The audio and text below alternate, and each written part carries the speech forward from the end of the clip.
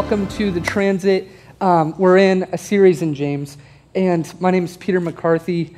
I am the student ministry director here, and it's my privilege to bring to you the word today. Let's open our Bibles to James chapter 1. If you don't have a Bible, we've provided Bibles through the center aisle here. Just ask someone to pass you a Bible, and we can read this together.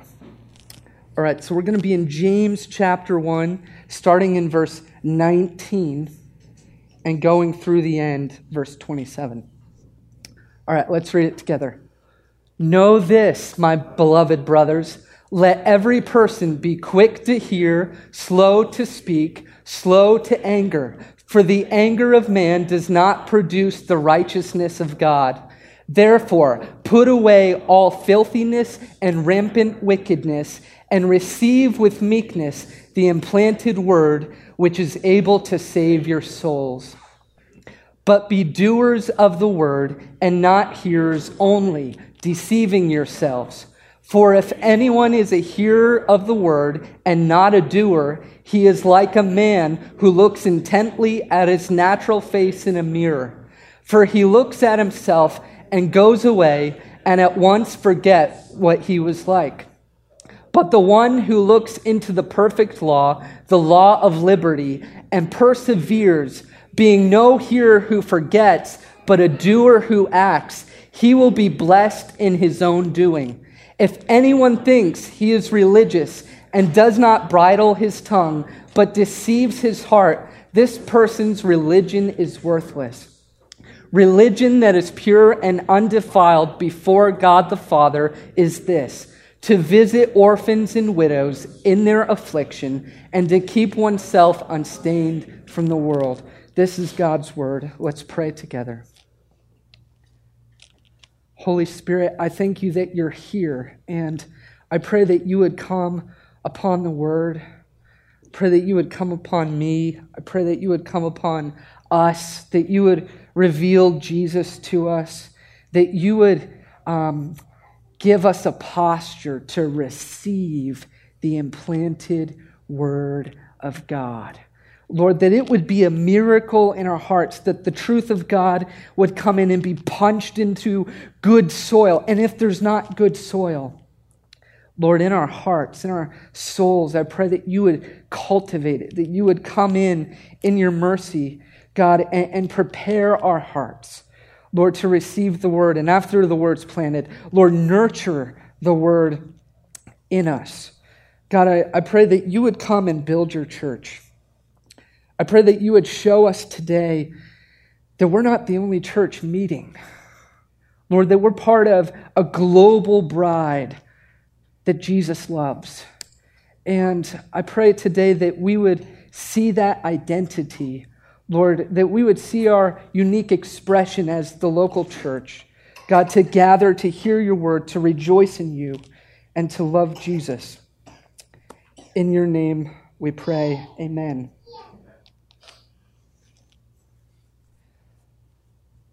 So today we're going to be talking about being doers of the word, and a little bit of introduction. This is where it's going.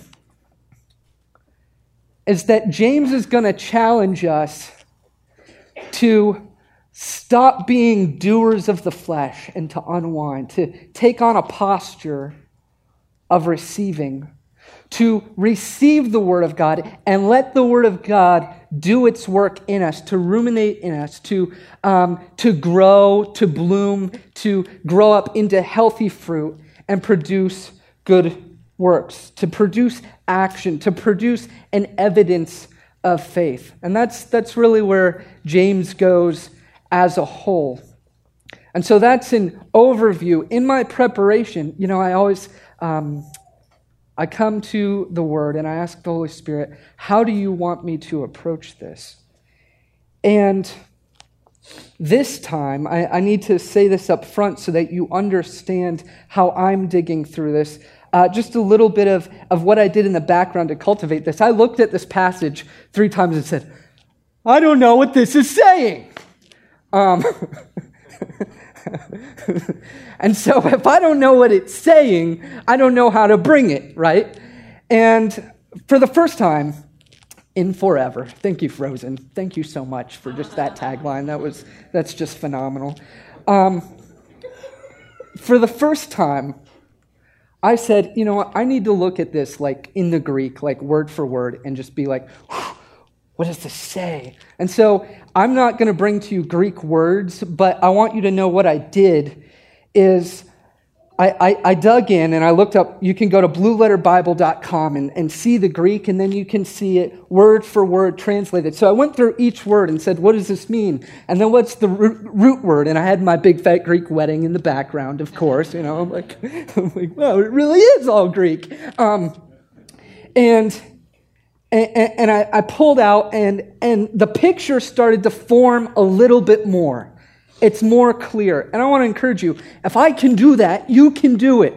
Not just look at the Greek, but to dig deeper into the Word of God. And I think what laid before me was cornerstones, right? So fuller pictures, just kind of pulling back the parameters a little bit and saying, oh, this is what that says.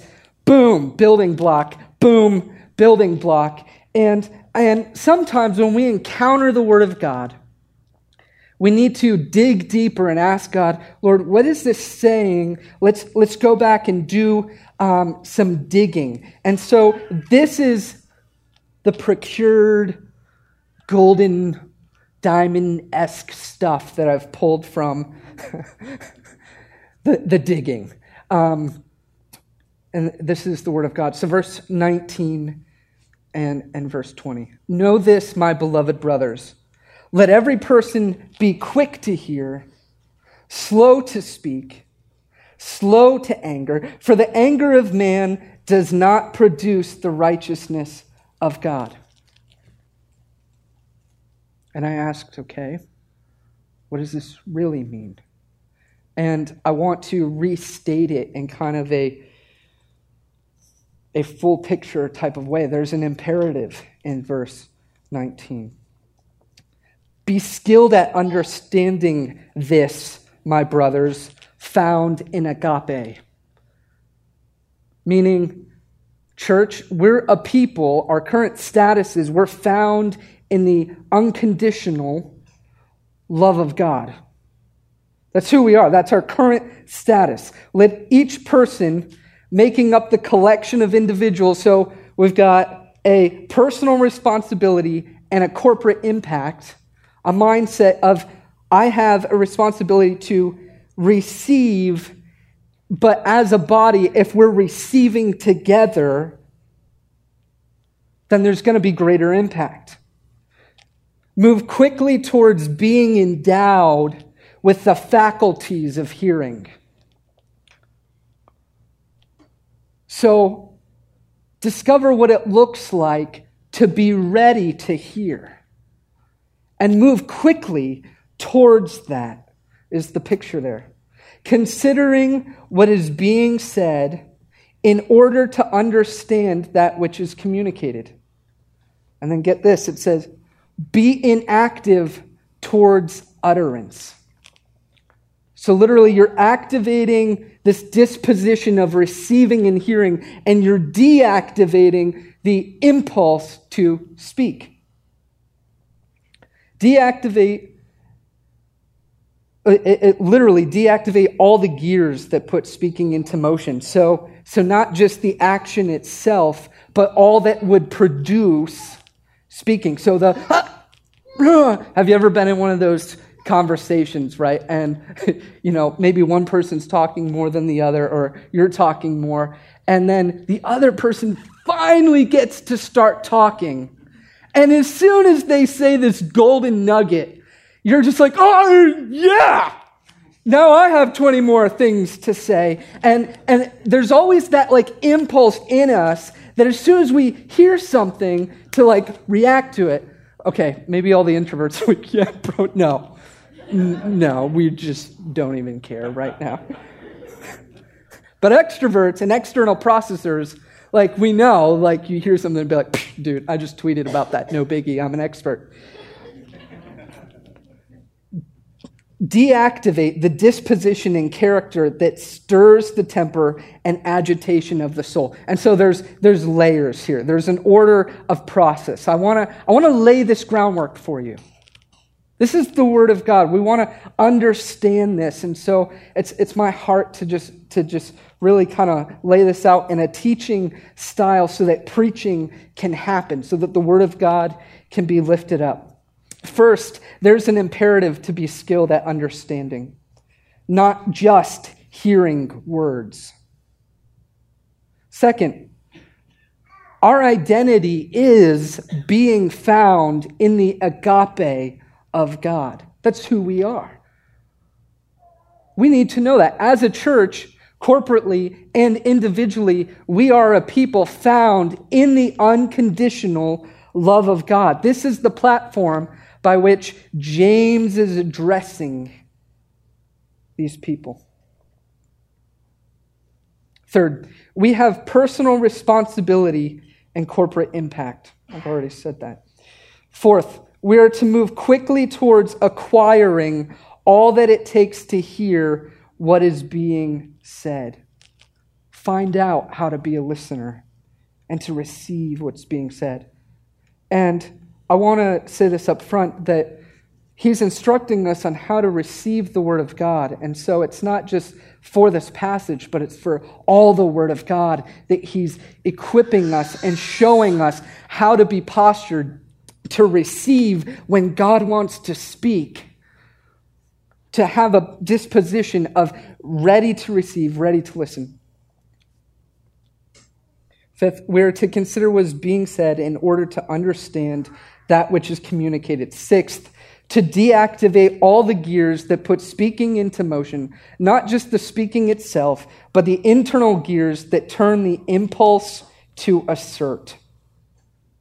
So deactivating that. Seventh, once we deactivate the gears of speaking, then we can address the disposition and character of anger, the agitated soul. So beneath a lot of the activity of who we are, most times there's pain.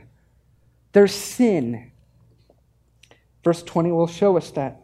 So James is addressing the fruit so that he can address the root.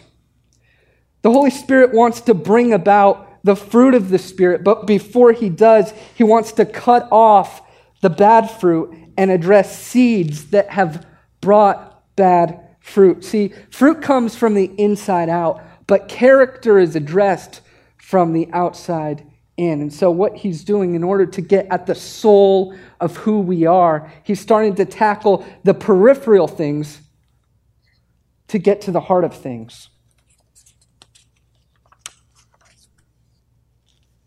And in verse 20, we see the aim of why this is important. The natural agitation of the soul in man definitely does not do business with the virtue of God or anything that God would approve of. The nature of man and the nature of God are complete opposites. Literally, what's being said here is God does not operate on the level that we operate. All of mankind, your sinful soul, my sinful soul, because of the curse, because of sin, because of the way we see ourselves and see God and see life, or don't see God, because we're blinded by sin, we don't operate on the same wavelength as God. That's where this is going. And so God doesn't approve of the way we go about our lives, the natural outflow of who we are. He doesn't. He's so distinctly different. He's holy. He doesn't mess with sin.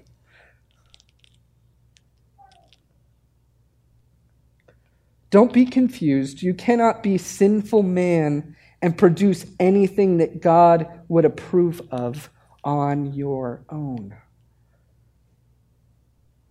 The picture he's painting is that the virtue of God, the righteousness of God, his character, his intrinsic value We should spend time understanding that. And when we see it in comparison to ourselves, we'll see we're just so different. But there's hope. Verse 21, therefore put away all filthiness and rampant wickedness and receive with meekness the implanted word, which is able to save your souls. And I'm going to restate it again. Restated, we lay aside wickedness. On account of laying aside all activity of making the soul filthy, literally like we are active in making our souls polluted. Our natural disposition as mankind is to gravitate towards the things that dilute our souls so that we can't even see the holy God. That's how we operate. That's the factory inside of us. Those are the cogs working inside our soul. That's where this goes. That's what this factory produces, is wickedness.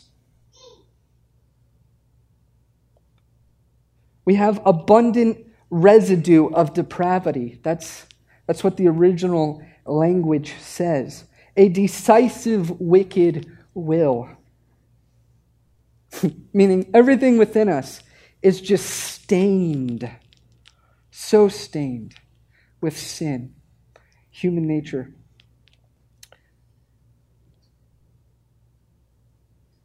And so we are to lay hold of the word.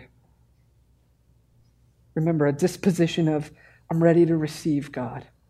I'm ready to slow down the gears of trying to create in this busy DC world. Trying to make more money, trying to get my kids to soccer practice, trying to do this, do that. Jesus comes in. The Word of God comes in. In mildness of disposition and gentleness of spirit, actively. This is where you begin to be active. Actively take hold of the Logos, the utterance of God, the instructive words of God, which has the power and ability of its own virtue to save the essence of your life, your soul, to save your soul, which is the vital force that is your life, and to preserve you from danger and destruction. Do you see this here? Do you see this here? The picture is we're moving towards sin. We're producing sin. And James is saying, man, there's salvation that can happen, but it's got to take a fully functional shift where you stop and the miracle worker comes in and Jesus comes in and the Word of God comes in and the Word of life comes in and begins to penetrate into the center of who you are and change the system. Because it's not just actions that need to change. It's not just attitudes that need to change. It's people deep down that need to change. And what James is bringing to us today is saying that the Word of God changes you. So deeply, ontologically, who you are in your inner person, the Word of God has the power to shift your DNA. It has the power and ability of its own virtue to save the essence of your life, your soul, the vital force of you. So, we lay aside the old self. Not just the actions, not just the bad actions, not just the bad deeds. We don't become Christians and stop doing drugs and alcohol and start working at charities and nonprofits in the DC area. That's not the fundamental shift that takes place when Jesus comes into your life. You change. You change. So we lay this aside and we sit at the feet of Jesus, and I'll make a comparison here in a moment. The antidote for evil works is not good works, but the good worker. Notice that to put off sinful deeds, to put off our deceptive activity, to put off the factory churning out wickedness, we don't start doing good things. We go and visit the good worker who can perform salvation in us, who can change it, who can rework the system, and only Jesus can do that. The point is, when you stop your activity and receive the activity of the self-sustained, all-sustaining God, you will be saved. It's what he does. And he does it for broken, sinful people. I think part of the thing we're going to have to fight through right now is actually believing that we need this. We don't just need a sermon about this. We need a lifestyle about this. Of when I go home today, is Netflix going to satisfy me, or is Jesus going to satisfy me? Because we need this seed over and over and over and over again. And we'll see that in the rest of our text. So what does it look like to receive the Logos? In John 1, we all know this. John 1, verse 14, and then verses 16 and 18. The Word became flesh and made his dwelling among us. We have seen the glory of the one and only Son who came from the Father. Just condescension, just humility. He's with the Father, his perfect harmony. He became flesh. He took on identity like us. We have seen his glory, the glory of the one and only Son who came from the Father, full of grace and truth, like a seed, just packed, endowed with the DNA of grace and truth. It's who he is. Out of his fullness, we have all received grace in place of grace already given. Just keeps bringing it. He brings in a new covenant, new grace. For the law was given through Moses, but grace and truth came through Jesus Christ. No one has ever seen God, but the one and only Son, who is himself God and is in closest relationship with the Father. Jesus has made him known. So, Jesus is the living Logos. When we're talking about receiving the implanted Word of God, we don't just receive ESV, English language translations. We do, but we receive words that point us to Jesus and made alive, that came straight from the mouth of God and points us to Jesus. And the Bible's saying that the Word became flesh. In other words, Jesus is the point of all the Bible. And when the Word of God takes root in our hearts, what happens is worship and relationship for Jesus happens. He made himself available to be the object of our attention. So notice, this is the gospel here. He didn't just say, I need you to change. He said, I'm going to humble myself and give myself to you so that I can penetrate the deepest places of your sinful soul and rescue you out of sin and bring you into redemption and bring you into grace. And this is what we're called to receive. This is the implanted Word of God. This is what we're called to receive, the person of Jesus revealed to us in Scripture. He did not have to do that. And now we have seen his glory and the nature of his glory. He's revealing all of who he is to us. Have you ever been, or have anyone here like a sports fan? Maybe not, but like two people. Like, yeah, this is DC.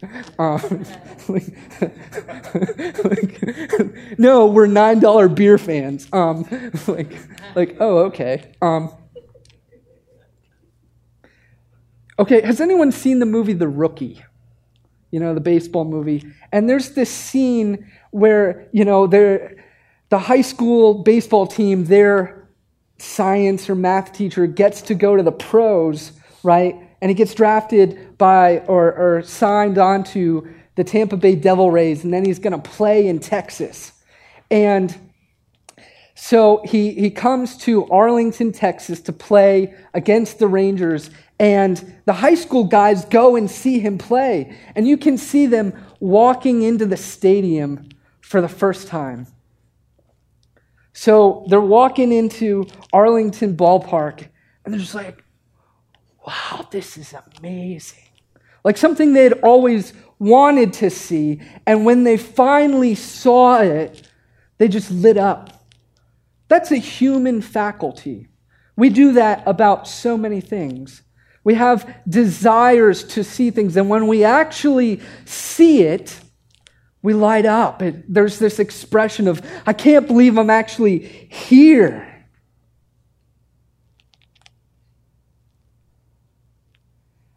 And when we begin to investigate Jesus and see Jesus and dig deep and search for Jesus and realize that he's offered himself to us and he's showed up. For people that have spent time desiring to see him, he maximizes that capacity.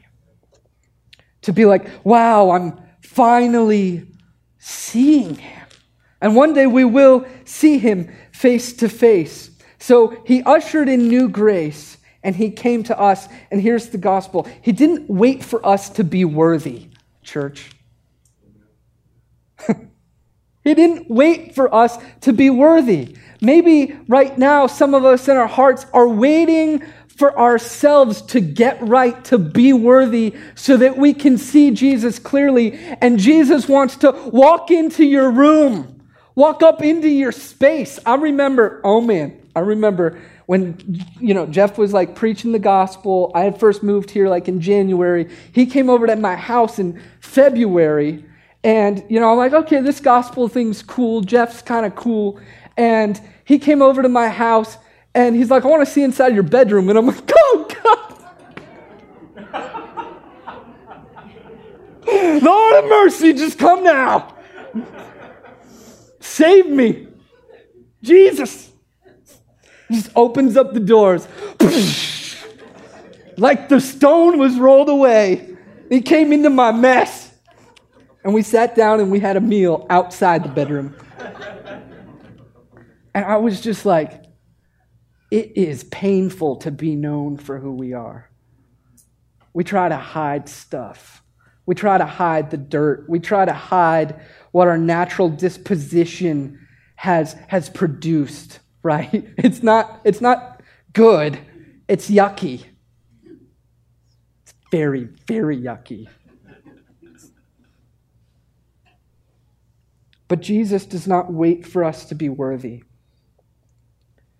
He put his worthiness on display to an unworthy people. The point was not for us to be consumed with our unworthiness, but to be consumed with his worthiness. He changes our perspective. When he comes in the room, he captures our attention. He gives us a new focus. And once we have a new focus, things begin to change. He closed the gap between our character and God's character by coming to us, the thing that was on a different wavelength than us. God's holiness here, us over here, not even considering who he is. He came and made himself known to us so that we could know him. Think about that. it takes outside activity for us to know about something. It requires their action. We wouldn't know to come to life until someone made us, and there was outside action beyond our control. By faith in his work, we are saved. He came, lived a perfect life, was placed on the cross, faced the wrath of the Father because our sin was placed on him, and the wrath of God was poured out upon him with our sin on Jesus, so that when we believe in him, we could receive his righteousness. There's an exchange. He takes our sin, we take his righteousness. We have to believe in him. It's his work that produces that in us so that we can see him, can believe him. This is central. We need to know this. To receive this is to receive the implanted word of God.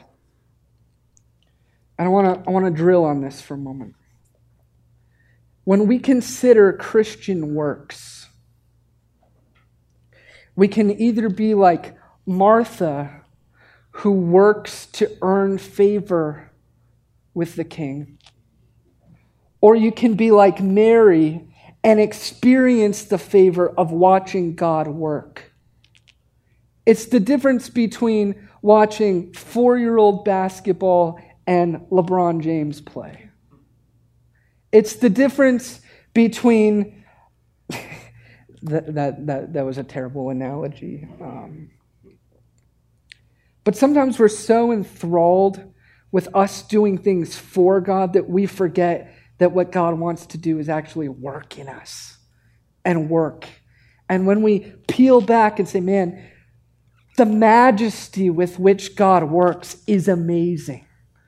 We should be enthralled with how God produces life in us. So sit at his feet, slow down the inner man, fix your eyes on the God who never ceases to work on your behalf. Verse 22, but be doers of the word and not hearers only, deceiving yourselves. Restated, just as the Logos became flesh, nurture into existence the implanted word of God in you, so as to prove the obedience that the word requires. There's a seed there, right? And it comes in, and if it actually comes in, it's going to produce a very specific fruit. Apple seeds, always apples. Pear seeds, always pears. When the word of God comes in you, always fruit like Jesus. Clear implications. The word of God does produce life in us every time. The word of God is alive. Oh, I want to go back here. Part of this translation is, do not forsake the action that the revolutions of God's word naturally produce. Literally revolutions. Just boom, explosions. It's like this. Matthew 13, verses 3 through 9. I'm not sure if we have this on the screen. A sower went out to sow, and as he sowed, some seeds fell along the path, and birds came and devoured them. Other seeds fell on rocky ground, where they did not have much soil, and immediately they sprang up, since they had no depth of soil. But when the sun rose, they were scorched, and since they had no root, they withered away.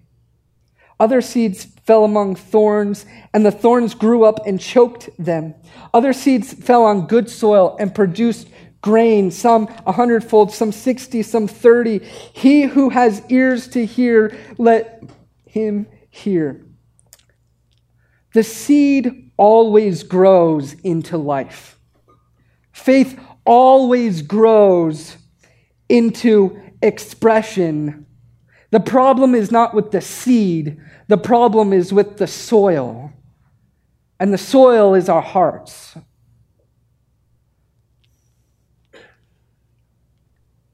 In God's providence, we're working through the book of James. That's kind of funny. In God's providence, we're working through the book of James, talking about works. And so I want to ask you, how is the condition of your soul? Does it receive the word of God well? How is the posture of your soul towards the word of God? Do you go to receive? To win the battle of your soul, you will need to go home and make war to make room for the word of God. To suffocate the seeds of the world and to make room for God's word. And there's further clarity here. Literally, the picture is that what we do decisively is when the word of God comes in, it does bring life. And we either literally choose to abort it, to suffocate it, and decide, you will not have life in me. Or we passively choke it out by letting other things come and take residence in our hearts.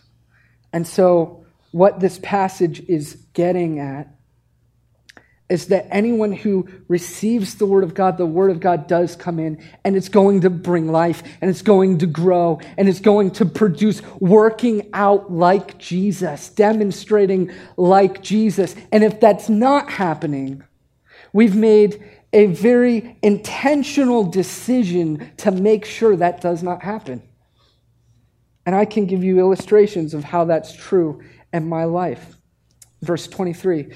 And I'll do that in a moment. For if anyone is a hearer of the word and not a doer, he is like a man who looks intently at his natural face in a mirror.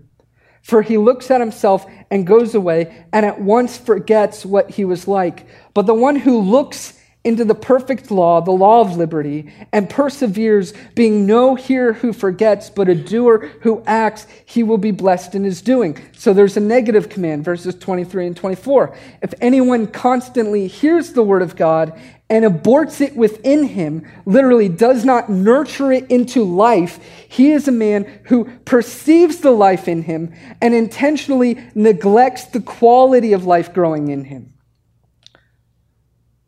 Positive. But the one who stoops down and bends over to look at ultimate virtue, integrity, to look at the word of God, to look at Jesus, to consistently be there, to get intimate with looking at the picture of God in the word of God, as he remains there to remain alive, affirming a posture of not becoming a forgetful hearer, right? So he's growing into a posture of not being a forgetful hearer because he's there. He's hearing it every day. He will exist, this is what the word says, in happiness as he takes on the enterprise of making, authoring, and producing. The word of God stirs revolutions because there's been creation in me, now there's creation rising out of me, and I can serve people. And I can love Jesus. The point is, you only receive life from the word when you linger there. Here's really kind of an underlying theme of James. Faith always produces works, and we always live what we believe. The question is, where is our focus? Where are our affections? Who are we becoming like? What kind of works are we producing? Because people that love college football have faith in works. People that love their job have faith in works. People that love their families have faith in works. And if you love Jesus, your humanity, the way you were created, will grow into a love for something that you will begin to work for that. That's how that goes. Sometimes, I know in DC, we stay late at work because our bosses love work and they make us. But honestly, if we're really honest with ourselves, we give time to the things we love. And it's like this. This is Human Nature 101. We give our affections to that which we give our attention to. We give our attention to something, our heart follows, our affections grow. And as our affections grow, our character changes. We begin to look like, right? We all, with unveiled face, beholding the glory of the Lord, being transformed from one degree of glory to the next. That which we behold, we become like. And out of our character change, we produce actions. And so, church, if we're going to look like Jesus, we need to look at Jesus. And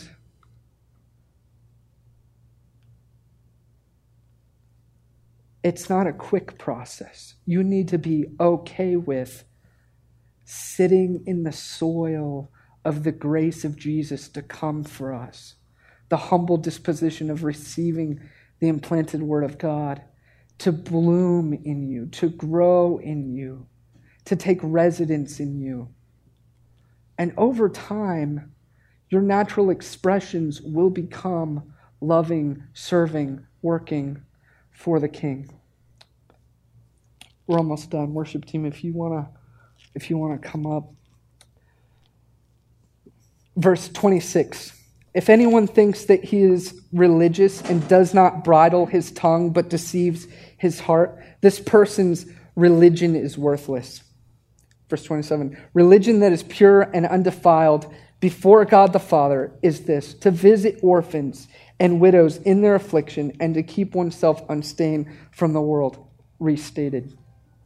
If anyone supposes that he exists to fear God by crying aloud, but does not restrain his tongue, then he cheats his heart and his crying aloud to God is rendered void and serves him no purpose. Why all this activity for God if you're not actually doing the thing that loving God would actually produce?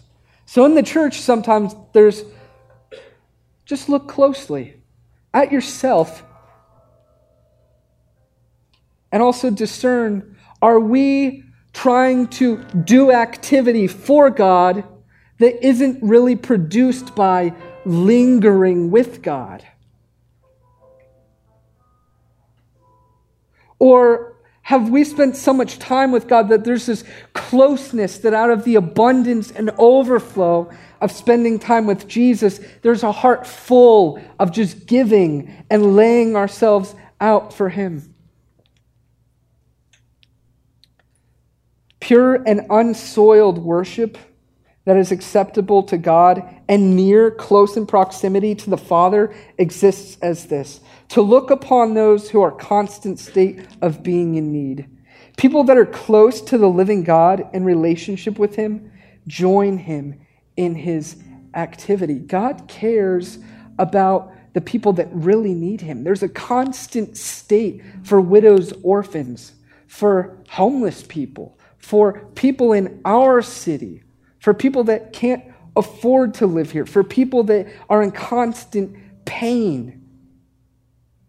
And on that canvas, God wants to paint His grace, and He wants to do it through His church. And so really it's a matter of find a canvas and paint the grace of God in your city, in your neighborhood, in your family, because that's what Jesus wants to do. So Jesus said to them, John 5:19 and 20.